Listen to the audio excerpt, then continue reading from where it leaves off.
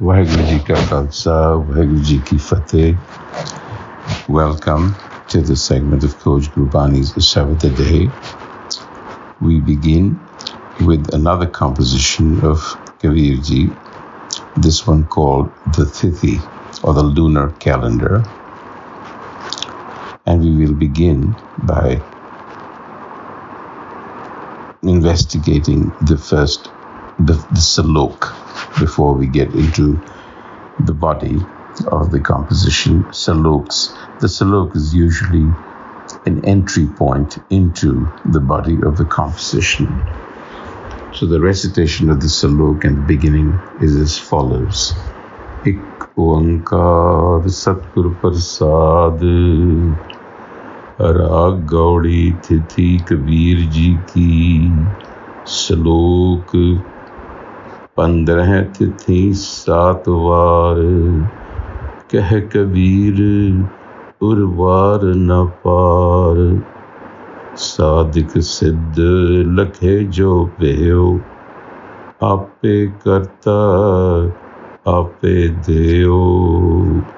So Kabir Ji, so the composition begins with a variation of the Mool Mantra, Ek Oankar Satgur Prasad, invoking the Creator who is realized through the grace of the Guru.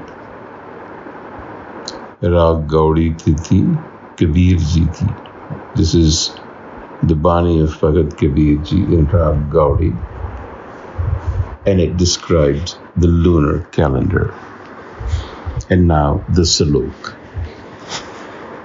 15 tithi 7 var.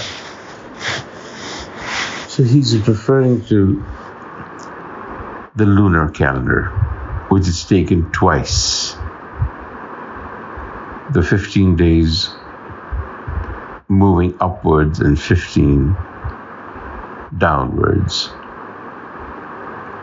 And 7 var days of the week. Keh Kabir Urvar na par.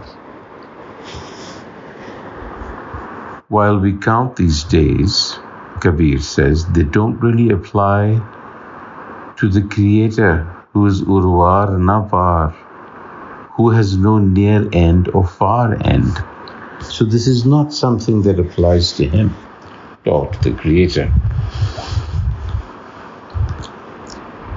Sadhak Siddh Lakhe Jo Peo.